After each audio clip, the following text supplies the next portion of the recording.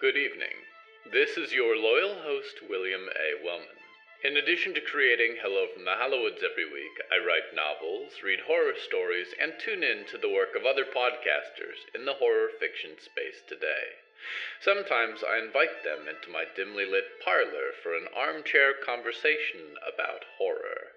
In this bonus episode, I sat down with Rat Grimes to talk about the border between the weird, the surreal, and the horrible, and other things about living in Ohio. This is the Skull Sessions, Somewhere, Ohio.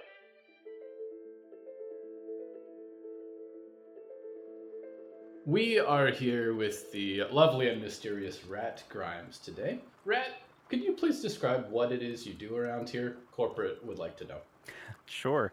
I write and I guess produce, you could say. I do a lot of the editing and music and sound design for a series that's completed, the Dead Letter Office of Somewhere, Ohio. That's all done for now. And the Department of Variance of Somewhere, Ohio. Kind of loosely related audio dramas, both horror-ish, weird fiction-ish, and that's my main thing. That is one of the things I've really enjoyed about the Somewhere, Ohio series, is that although I feel like we have a lot of audience crossover within the horror space for fiction, yours does verge a bit into a genre that I find hard to describe. It's almost like office weirdness. Yeah. How did you find your way into that particular flavor? Sure. Yeah, it's tricky when marketing yourself. You can give so many genres like sci-fi, horror, dark comedy, surreal, and everyone just tunes out after the first. But yeah, so I grew up reading a lot of Edgar Allan Poe. It was like my guy. Then I, got into various fantasy things and read like Redwall.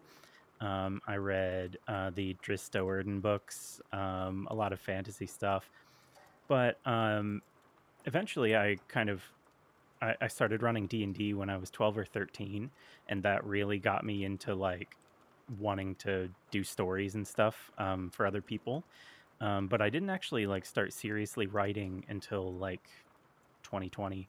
I had written some poetry. I've got a couple poems published, but short stories were pretty rare. I wrote one every year or two before that. And when I started writing, I really just realized I love horror. I love weird, surreal stuff. That's got to be what I write, partially because I really like it and partially because it has its own kind of internal logic that works for me really well, that a lot of other genre writing I can't really wrap my head around too well. I don't think you'd really want me writing a fantasy novel. I think it would get into 5 pages of introducing the world and characters, and then it would just throw it aside for something else happening. So that's why I kind of stick with the horror and weird fiction. First, I have to ask, what was your favorite Redwall book? Man, if I can remember the names, there was it the story of some guy's name? It has a red border. There's a mouse with a sword on the front. Jacques, maybe. I don't remember, but that one was really good. It was like a prequel, I think. Yes. Was it Martin the Warrior? That might be it. Yeah.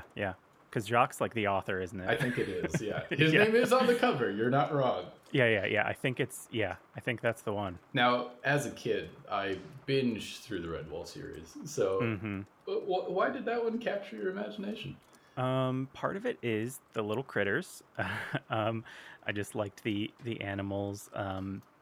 And an even bigger series I read that is maybe less relevant. I don't know. Animorphs. I read a lot of Animorphs. But in Redwall, I liked just kind of the setting of it, and the setting of scenes, where you have a couple characters kind of come up and then they describe the jam that they're going to have, and that was just really interesting in a way that I liked Lord of the Rings a lot. I really loved the movies, but the books got a little more world buildy and kind of focusing on language, of course, because that's what Tolkien loved. But the Redwall series kind of just felt maybe not more grounded, but it just more catered to my interests with the the animal warriors and the food spreads and all of that. I think Redwall grounds a lot of its sort of lore within the lives of characters. You Yes. generally only know about a hero if it's someone that, a young sprite with his first thumbtack sword is like aspiring to live up to. Right. And then you might even get to experience the life of that hero in a later book that's, Right. set before the rest. I think one of my all-time favorite from that series has to be one that was called The Pearls of Lutra, which was a treasure hunt for these various pearls that had been hidden all around Redwall and beyond. Mhm. And so it was a lot of like cryptic riddles and things that would Right. make like a dungeon master very happy. Exactly. There's lizard pirates. There's like a hypnotic snake that they feed people to at a faraway island. Like, I was always amazed that they had the power to make random forest animals like weasels or lynx suddenly seem very threatening and Yeah. intimidating. Yeah. You wouldn't think so, but like when you're from the perspective of, say, a mouse or a mole, they find a way to make it work. Why was it that you fell into writing? I know that you'd mentioned you kept up with short stories and sort of like the urge of writing takes you, but Mhm. how did it happen around 2020? You'd mentioned that you started to really invest more into that. Sure. Before then, I think I had a couple short horror stories. I was kind of working on like a little mini series that was like, each one was based around like a fear or something. I'm sure uh, if it had gone on, it would have been more interesting. But it's so hard to get people to read written text like fiction, unless you have, either you can publish yourself, which I did not do, or you have an agent and publisher, and the literary world is brutal. And even just like online fiction is still difficult to get any kind of traction with. So I wrote a couple of those, would post them, get 1-2 views, and eventually was like, this is a lot of time and effort for basically nothing coming out of it. Other than, for me, I always have to be doing something. I have to have some kind of project going on, even though it stresses me out and makes my life worse sometimes. It takes up free time. But like, if I don't do it, if I don't have either something I'm writing, music I'm making, a game I'm running, I just kind of deflate. So that was what I jumped onto, was writing short stories. It kind of seemed like a good compromise between some of the poetry I had been doing and the daunting prospect of like novellas, which I don't think I'll ever get into. I salute everyone who can.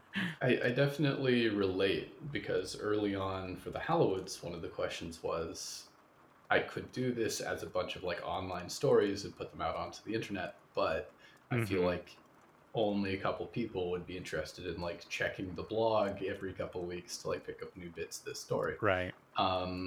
When did it kind of cross your horizon that like instead of putting it out in a print sense, you could put it out in a podcast sense? Right. One thing before that, I did just remember another one that subconsciously influenced me. John Dies at the End. That was a very like weird fiction written by like one of the heads of Cracked at the time, but it was an online serialized like sort of horror story, and I was like, that's cool. Then it kind of filed it away for 10 years. um, and just thinking about it now, thinking about like getting people to read online fiction, that's like one of the few that I can think of that worked, and like he was able to sell it. So there was that. But in terms of how I decided to do a podcast, it's very funny and humiliating. So I've done music. I was in bands in high school. I played guitar since like 2007, 2006 or something. So I had some recording equipment. I had some editing experience with audio. And I saw people posting about the Magnus Archives. Never listened to a fiction podcast before in my life. Listened to one episode of it, the first episode. I was like, that's really cool. I'm not going to listen to it anymore because I'm going to do that. So then I was like, I got to jump into this. Let's just do it. Let's see what we can do here.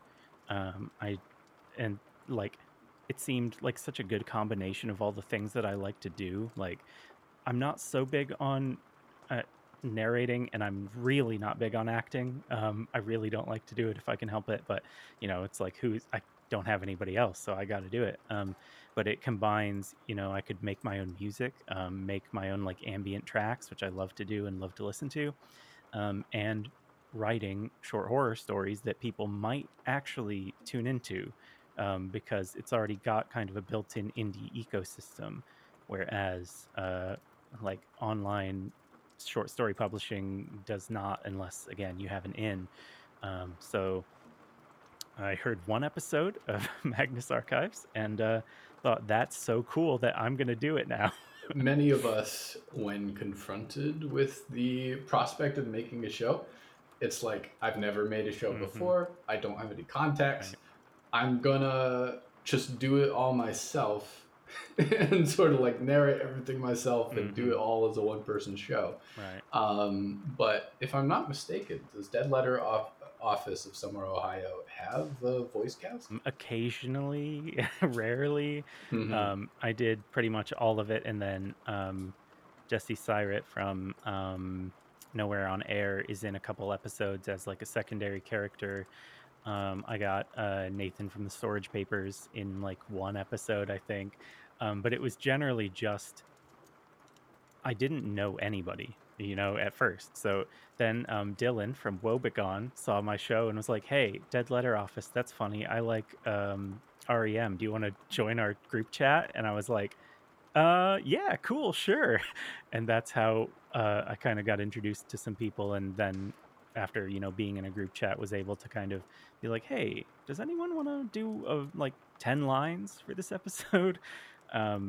Because I was really nervous about, like, will anyone want to do this? Like, is it good enough to have these other people that have been established join it? And of course, everyone is so kind that I got multiple people volunteering. That's one of the things I've been, I don't want to say surprised by, but I definitely don't take it for granted that when you step into the podcasting space as it exists right now, it's a very welcoming space. And a lot of people are really willing to be a guest on your show, to play a bit part for an episode, to work with you on things. There's a lot of collaboration like within these circles. And what's also funny to me, and I think one of the reasons I think this space is so special, is that once you get into one show, then you realize like, oh, that voice is Nathan, who has a different show. Let me go check that out. Or, I recognize this actor who's been on this thing. Let me go check that out. Right. And so people kind of often have these like organic through lines to like go check out other shows because we are so interconnected as a group. Yeah, that certainly helped establish a small audience. I think another part of that is a little sad, but it's because there's such a massive bifurcation in success. You have a lot of these indie podcasts are doing pretty well. Like, you can support yourself, but you're not making, like rich person money unless you're one of the like top 10 podcasters. So everyone else outside of like the top 10 is more or less kind of in a similar bucket, like the poor person bucket. It's like the massive wealth inequality reflected even more so in podcasting than in a lot of other mediums. It is. And I would go so far as to say, like, I think if you're looking at the top podcast in the like horror fiction space, we've really got like a top 5. Yeah. It's like there is this like pretty steep drop off. Even some of the shows that are the most like talked about or the most really like making a splash within like fan conversations right now, the creators often still work a day job because there's not a way to monetize it, or they haven't achieved like the massive success required to like actually make a living in podcasting, which is so interesting to me. Now, a lot of your horror, at least from the like 2 shows that you've worked on so far, there's a certain corporate element to it.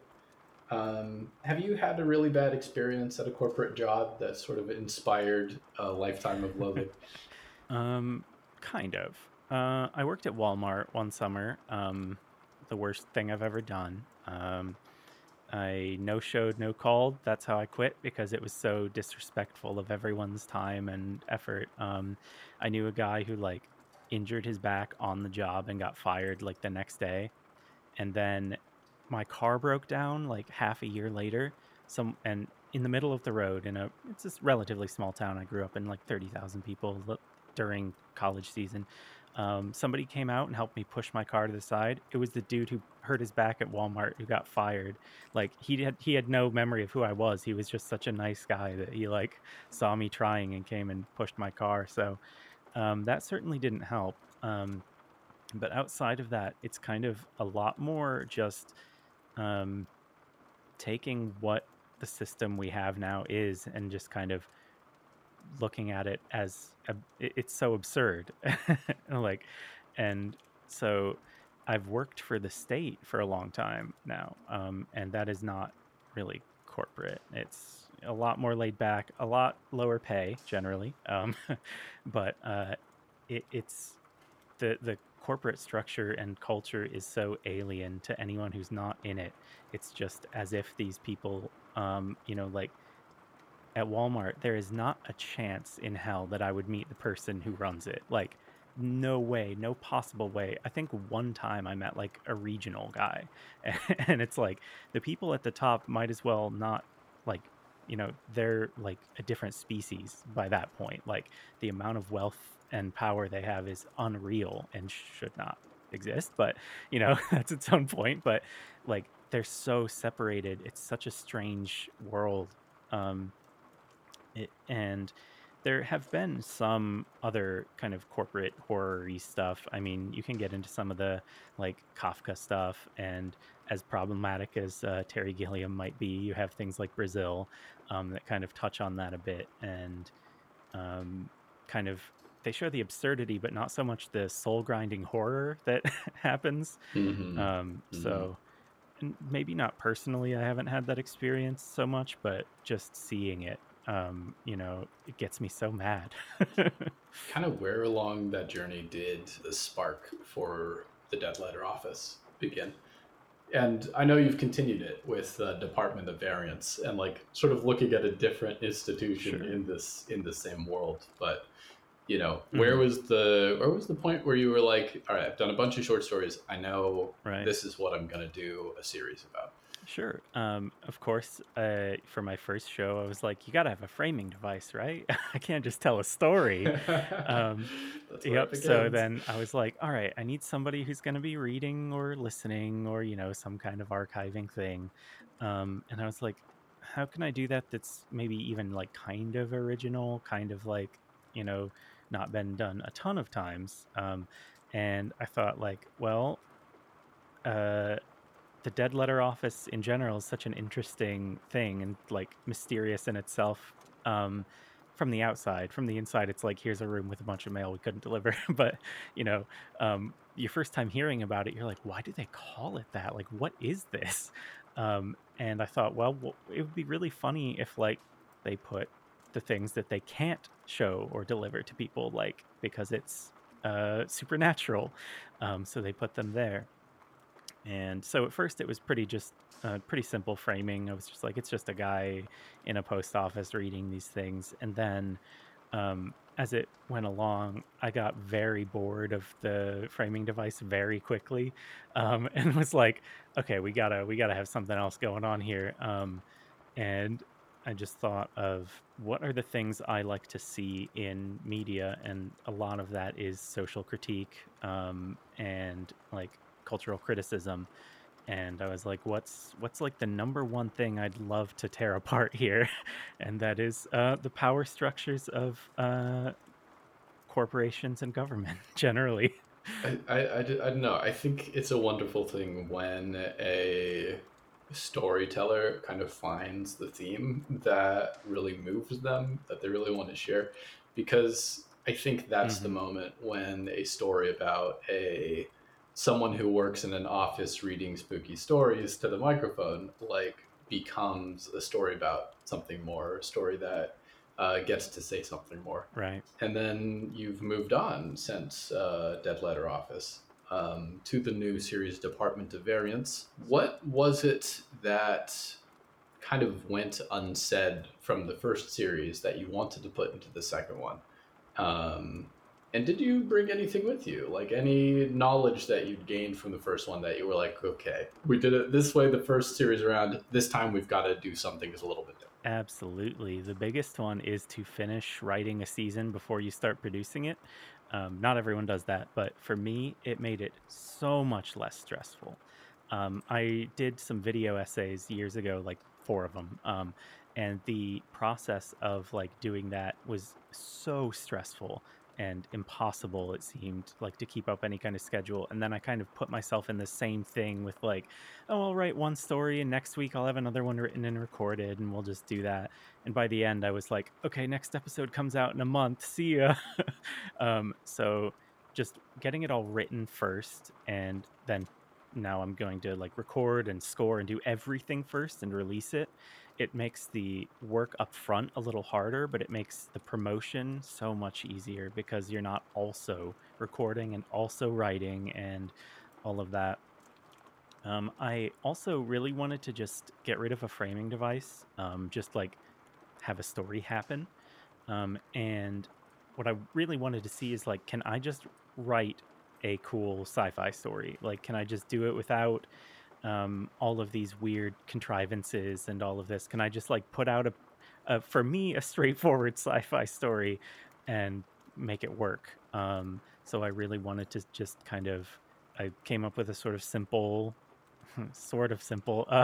like framing. Like, one character is in a building that's locked down, the other one is on a different floor, they have a radio, they got to get out. Can I make that something?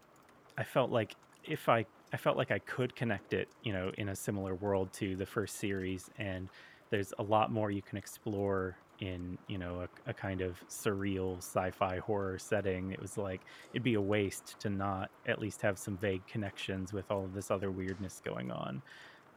And there's a lot that I would like to have happen here in the next few seasons that we'll see some interesting things happening that did not get said in the Dead Letter Office. That is the interesting thing as well, because Dead Letter Office was 1 season, but Department of Variance is planned for multiple seasons. I'm hoping 3. The first one being out, and then 2 on the way. Do you think you'll do other Somewhere Ohio shows after Department of Variance, or will you kind of be done with the setting at that point? We'll see. It really depends on how burned out I am by the end. If I don't want to do any more, I might just quit the scene altogether. I might just fly off and do something else. I've done that with so many other things, but this has been so fun, and the community is so welcoming and like supportive that it'd be hard to just walk away entirely. So I'll probably, it's kind of cool to have this like setting that's not like a specific like multiverse or anything. It's just a setting basically. So if I make another thing, it's very possible it will be in the same setting, probably vaguely connected, just like before. Is there anything of real life Ohio that you really wanted to like bake into Somewhere Ohio? Because a lot of horror shows like exist in sort of a nebulous, Townsville. Is there anything about the actual state that you've kind of baked into the story? Yeah, definitely. In Department of Variance, that isn't really coming to the fore quite yet. It's since everything's just been happening in an office building, and office buildings countrywide are pretty similar. That will be coming out here more in season 2 and 3. But in the Dead Letter Office, a lot of America, it's like Ohio is such a strange place to be. It's so flat. It's so far from, I guess if you're up north, you're kind of close to Lake Erie, but you're so far from water. You're so far from like the ocean, from anywhere else.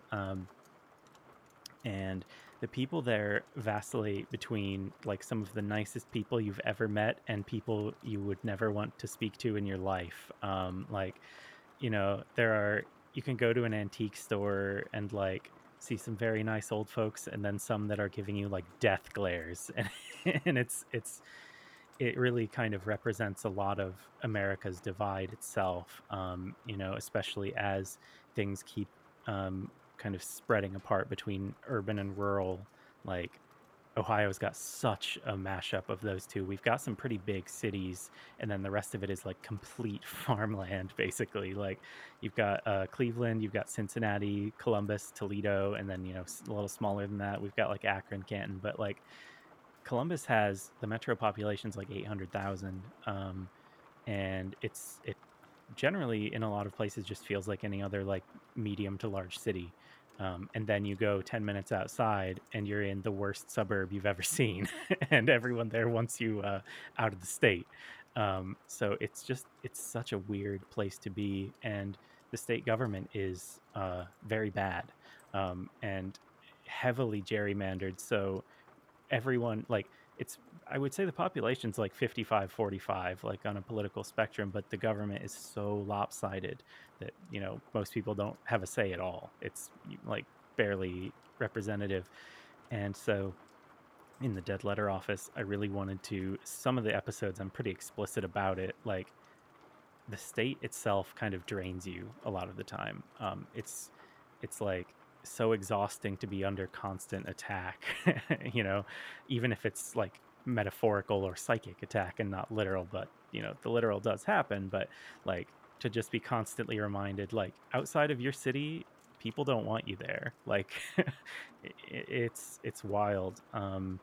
And I'm sure there are plenty of other places like that, like Indiana's right next door, and woof, I would not want to be in Indiana. It's just such a unique place, and it used to be like kind of the bellwether. They would say, it would, like, the way that Ohio voted would kind of determine the way the country is feeling, because it was just such a representative of like city and farm life. But now that's gotten a little more vicious. And so, yeah, it's an interesting landscape to kind of set this story, which is itself about divides in power and, Right. resources. I definitely had to mention Toledo in the road trip season for the Hallowoods, just because it's so strange to be just completely out in the middle of nowhere. There's a highway, trees, like empty grass plains. And then 10 minutes later, the outskirts of a shambled city. And then 5 minutes after that, you're in Skyrise. Yeah, and part of that is that so many of our cities were hollowed out by, corporations and manufacturing just leaving. Like, Youngstown used to be a pretty big deal. It had like a whole steel like industry, and then they just left. So, all that's left there is like, it's similar to Toledo, although Toledo has a bit more of revitalization going on, the good kind of revitalization going on, where there's like a lot of independent art and stuff flourishing. But like, outside of that, it's just like houses people couldn't afford anymore, abandoned. It's like mills and industry just left there to rot.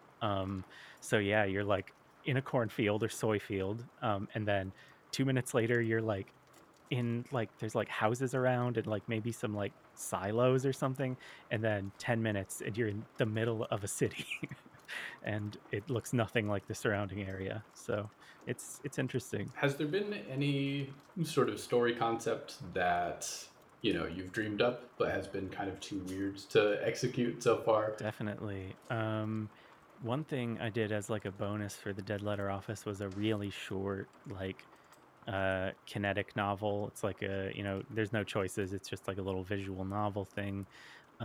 And that was so much fun. I want to do more, but it's very time consuming, very difficult. I know zero programming. I don't know any game design work. But what I did in that is use a lot of pseudo-religious and kind of numinous imagery and language, and play with that a lot. And I sort of went into that a bit at the end of Dead Letter Office as well, is this like pseudo-religious imagery. I am not religious myself, never really have been. Not to be a Reddit atheist or anything, but I'm an atheist. I think everyone can have their belief. It's cool. I don't really care.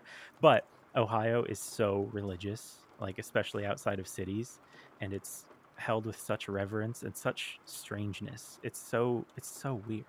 Like, the especially the different sects of Christianity that you have, that like you go 40 miles south and you're in like Southern Baptist country, and that is a totally different world from like the Protestant country up north, and like it's so wild. And I just think that the language used around that is so interesting and so fun to twist.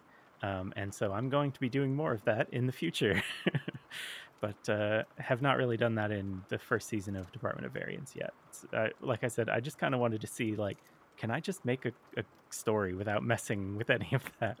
So, but that will be coming. There was a quote, which I'm going to paraphrase, from one of the monologues in the last episode of Dead Letter Office, which was, I believe, something like, "The moral arc of this world doesn't bend toward anything." And there's some really poetic stuff in that last episode, but that stuck out to me especially. As you've finished the first story and then gone into writing season 1 of Department, and then you're writing more seasons now, are you coming across any themes in your own writing that you're like, I didn't realize it before, but I seem to enjoy talking about this particular thing? Yeah, there's a couple, especially images, that I find really striking. A giant hand falling from the sky. I ripped it off of Fooly Cooly, the anime, where there's this giant hand that picks up an iron, and I was like, that's the coolest thing I've ever seen when I was like 14. So that's just kind of stuck with me, and it's just something that is so absurd. If you saw it in real life, it's like, that's not happening. Like, if I see like Godzilla or something, I can at least conceptualize that and be like, wow, this sucks, but like, I get it. But a giant disembodied hand is like, it's just, on the one hand, it's so strange. On the other hand, it's so familiar. It's very uncanny in like the Freudian sense that it's like, yeah, that's a hand, but what the hell is it doing? Like, and I think a lot of uncanny stuff is what I find myself interested in. There's like episodes where a guy like finds a mannequin that ends up like looking like him and taking his place essentially. There's the mimics in Department of Variance that it's hinted they will take your memories and replace you. And all of that is just this uncanny feeling. And that is what usually gets to me in horror. And it's like, there are very few things that scare me anymore. Not to sound like a badass, I'm not. I'm a chicken. Horror games I cannot do. I like play for 2 minutes and I can't. But movies, it takes a lot. But Twin Peaks: The Return scared the hell out of me, and Mulholland Drive as well, 2 David Lynch projects. And it's because of the sound design partly, and partly just the uncanny experience of it, where it's so close to being normal and it's not. So There's a really fine line between absurdity and horror. And what could almost be, an absurd or a comedic image of, a gigantic hand, falling out of the sky, like, can also be a truly horrifying sort of eldritch thing, in that, like, right. you don't have a frame of reference for that, or a like way to interpret that in a way that makes sense.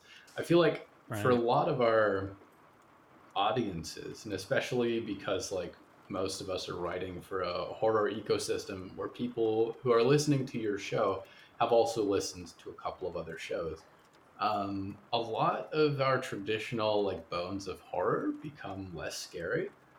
And like, Mm-hmm. the more horror that you watch, the more it's like, oh, I understand. This is just a space monster. And, it has some feeding habits that are a little offensive to people. And, it has a strange life cycle and it reproduces. That's a cool sort of biological creature. Like the scariness of it disappears as you begin to understand it. Right. And so, like, I think it's really interesting to explore this sort of abstract space where these things that maybe would not be traditionally frightening, or would be too, like, bizarre to, be considered frightening, when you actually stop to think about them seriously for a moment, are actually deeply terrifying creations. Right. Yeah, you said the like line between absurdity and horror. I love to ride that line. It's like half the people will laugh at this, half of them will be so uncomfortable, and I love that. I really don't mind if I get a 50-50 split. Like, I kind of love it, actually. So, Although you mentioned like some inspirations like Kafka and such, I think there's still not a lot of stories that I would put in this unique space of office related supernatural horror, especially given that, you've mentioned that your work often comes back to the divides between the real and the surreal, the privileged and the unprivileged. And like those are divides that we are also in our daily lives right now really confronted with more than ever right, before, I right. think. Yeah, it's I find it so captivating, all the fiction that's starting to pop up that is a lot more focused on this weirdness, this divide and the absurdity. So, Is there any like confused feedback that you've gotten over making these stories? Because it's at times I think a difficult genre for people to parse. right, yeah. Myself personally, and I've seen others, will get, whether it's reviews, comments, whatever, that things don't really make sense. And I think that that is extremely unhelpful in a lot of ways. And I think that that kind of coincides with this is kind of a personal pet peeve, I guess. The like wikification of media and like the need to make it all understandable lore and have it all connect together. I love some good lore. I love Bloodborne, one of my favorite games. It's all lore, but like I don't think everything needs to be understood and needs to be a logical plot step or a logical like or even like necessarily in character decision. uh like we all make such humans are not logical in any way to me. And we make such strange decisions all the time, um even to ourselves. Like, especially under capitalism, we're so alienated from everything, including ourselves, that like I couldn't wikify myself. Why should I do it for a plot? So that also is a lot of the advice kind of given with screenwriting. Is partly that's just because that's what gets sold. Because if you don't have it, these steps in the script, no one will buy it.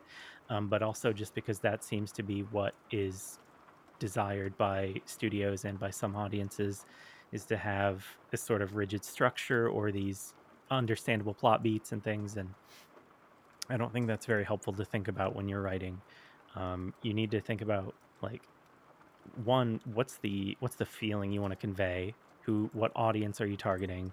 And like, just do what you want to do. If people don't get it, that's fine. Like, you're probably not going to become a millionaire whether people get it or not. So like, just we have such limited time here. Do what you want to do. Don't worry about whether like the dark night of the soul appears on page 20 of your script. It can be useful, but trying to follow that will lead you to formulaic content goo. It is very true, and also I think the purpose is sometimes fundamentally misunderstood, because a lot, and initially, like when I was trying to learn how to write better, I would consult these writing websites, and they would tell you like, oh, here's the 3-act plot structure. There's the journey through the door at Mm-hmm. the 25% mark, and the moment of truth at the 50% mark, and the darkest hour at the 75% mark. Mm-hmm. I was endlessly fascinated, because then I would start watching movies and pause it halfway through and be like, oh, this is where the moment of truth happens. Yeah, And you being can. told you no. It's like seeing the Matrix Code. It's like you can. It's so hard to go back. But that's why I love so many things that just completely ignore that and have like the worst pacing you've ever seen. Sometimes I love that. Sometimes I can't stand it. But if it's like there's no arcs at all here, what's going on? I'm like, yes. Like Inland Empire, another David Lynch movie, a lot of people really hate because it's 3 hours long, it's meandering, it doesn't make sense, all of this, and I'm like, I love it. It's so weird. There's a movie that I caught on a plane flight, in that sort of dark, ill-lit, sleep-deprived portion of 8 hours where you're just stuck in a metal tube. And it was a film called A Ghost Story. Oh yeah. And A Ghost Story is very quiet, Some would say it's criminally boring. It's very long. There's a lot of shots that are just static. People move around a room while someone draped in a sheet as a ghost stands in the corner. And there is a almost 5 minute long sequence of a woman eating pie in a hallway. Right. And you don't realize how long 5 minutes is until you've watched somebody eat pie for 5 minutes. But Yeah. what I found the film so ethereal and so beautiful. And even in the pie scene, you watch and this woman acts out the 5 stages of grief as she eats this pie. By the end of her pie, you can tell on her face that she has gone through grieving this character who's died, and she's kind of come to terms, and she moves on with her life, and that's the point of the pie scene. And I love to see when people try to push the limit of what seems feasible or what Mm-hmm. seems possible when it comes to their storytelling. And if you want to like tell us about the grieving process of this character through a pie eating sequence, I think there's a way to do that is quite powerful. Yeah, and for me that extends to so many other things too. Like I really like drone and ambient music, and like I don't listen to it all the time, but especially writing like a 30-minute long piece that has like occasional crescendos and stuff, but doesn't have a traditional song structure. I usually love that. So You'd mentioned that one of the things that people should prioritize when writing their stories or their shows is the feeling they want to convey over whether it hits all the narrative plot beats of the traditional act. What do you want people to feel as they walk away from Department of with Variance? season one of Department of Variance, I want them to feel mildly triumphant and then gut punched. the the arc of the series will overall, I feel like the feeling will be like confused bittersweetness. Like Dead Letter Office, I wanted a drop in the stomach, and that's what you leave with. But because I think having a bleak ending can be good, but I don't want it in everything I do. I think one of the major feelings I want people to feel with season one of Department of Variance so far is like I love the feeling of getting to know characters in a hard situation, which is pretty common to a lot of things, but that's kind of what I prioritized in a lot of the writing of the scenes is like how can we show some character off here? How can we show some little quirks going on? So the first season, I really just want people to kind of feel build a kind of fictional relationship, with these people the way you do in any media that you end up really liking. Spend some time with them, feel a little scared, but it's not too scary. It's I don't want to say it's like comfortable or cozy horror, but I'm not really pushing too many like horror buttons with that. Season two will have a bit more of that, but generally just like mild unease and kinship with bad times. To feel like you're not alone when things go bad essentially is what we're looking at here. um the office is trying to kill you, and you don't have anyone around you, but you have someone on the other line who kind of doesn't like you at first, but you're both in it together. Like, even if you don't like each other, you got to deal with it and get out somehow. Do you hope in any way that this podcast could be the person on the end of the line for someone else?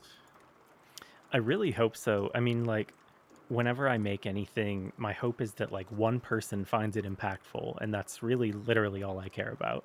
I don't do this as a job. I can't care about like keeping an audience or making money. Like, that's not going to happen. I make a very small amount on Patreon, not nearly enough to support myself, let alone a whole cast.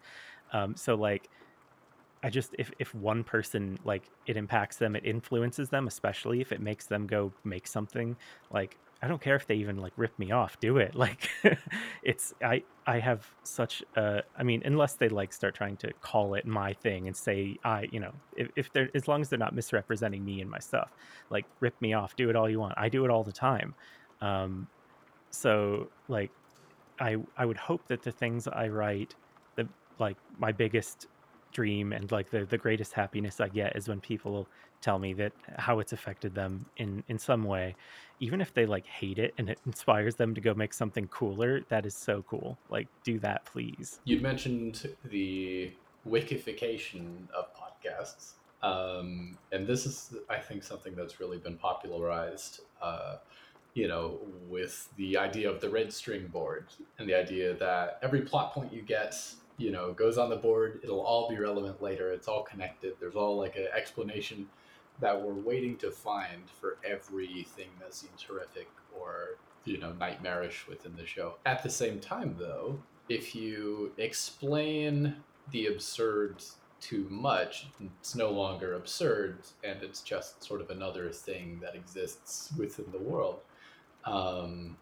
Do you ever find yourself at odds when it comes to maintaining the absurdity versus giving people that stuff to fan theorize about and try to put the pieces together? Oh, absolutely. Every time I'm writing something, because I myself love it when something casually mentioned long ago comes back up, but I don't like it when that becomes the formula, when that's what you expect, because then it doesn't work anymore. So, if a character gets mentioned in episode 2 and comes back in episode 40, I usually love that. But if that's the whole thing, then I get very tired of it. So I am constantly like, it'd be really cool to do a callback to this and have this plot point come back up. And I have to tell myself, not everything needs to be explained. I don't need to tell them how, this creature got here and how these people's pasts came together. There will be some of it. I can't help it. There will be some things like that. There will be lore and clues and things to piece together because I think that's just fun. But I do try to make some things not make sense and never make sense. So we'll see if I can stick to that myself.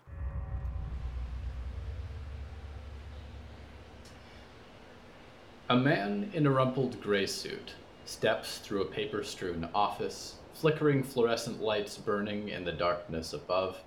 He approaches a photocopier, which is spewing papers out into the air. On each sheet is a picture and a word. The picture is of the skull of Rat Grimes.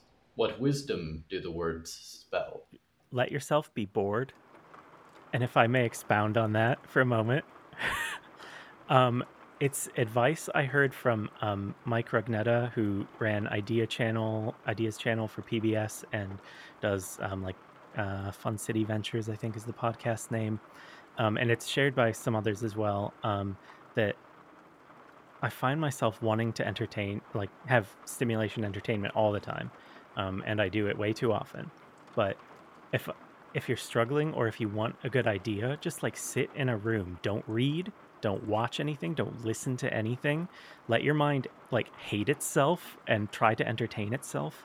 And you'll probably have some interesting thoughts. I would bet it's similar to what some people can get out of it's not what everyone gets, but what some people might get out of certain kinds of meditation is to kind of make yourself cut off from all outside forces as much as you can and let yourself come up with something. Because if you sit there for 15 minutes with no stimulation, no entertainment, you'll probably be fine, but you might have some interesting ideas. Or there was a time in Dead Letter Office Season 1 where I was struggling to find new ideas for episodes, and I shut off my music, I shut off the computer, and just stared at the wall for about 15 minutes and let things turn around in my head. Okay, what if there was a guy on a fishing boat and he's fishing and he gets a monster? No, that's no good. Throw it out, crumple it, throw it away. What if he's fishing and the scene isn't real? It's a play on a stage. There we go. Okay, how do we continue from there? And it's something I've seen in writing advice is similar to fishing, is you're going to be sitting there very bored for a long time, but you might catch a really good idea on the end of that.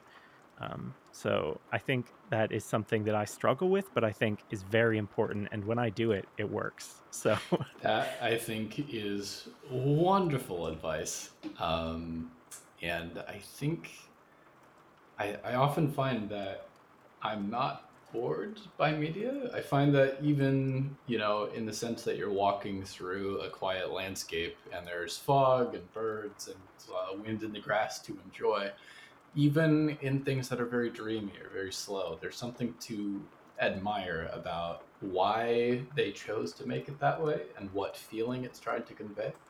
And I think it's so important, both as a consumer of media and as a writer, to let yourself be bored. I love that. Thank you so much for coming to talk with me today, Rhett. Yeah, thank you for having me on this fun little program.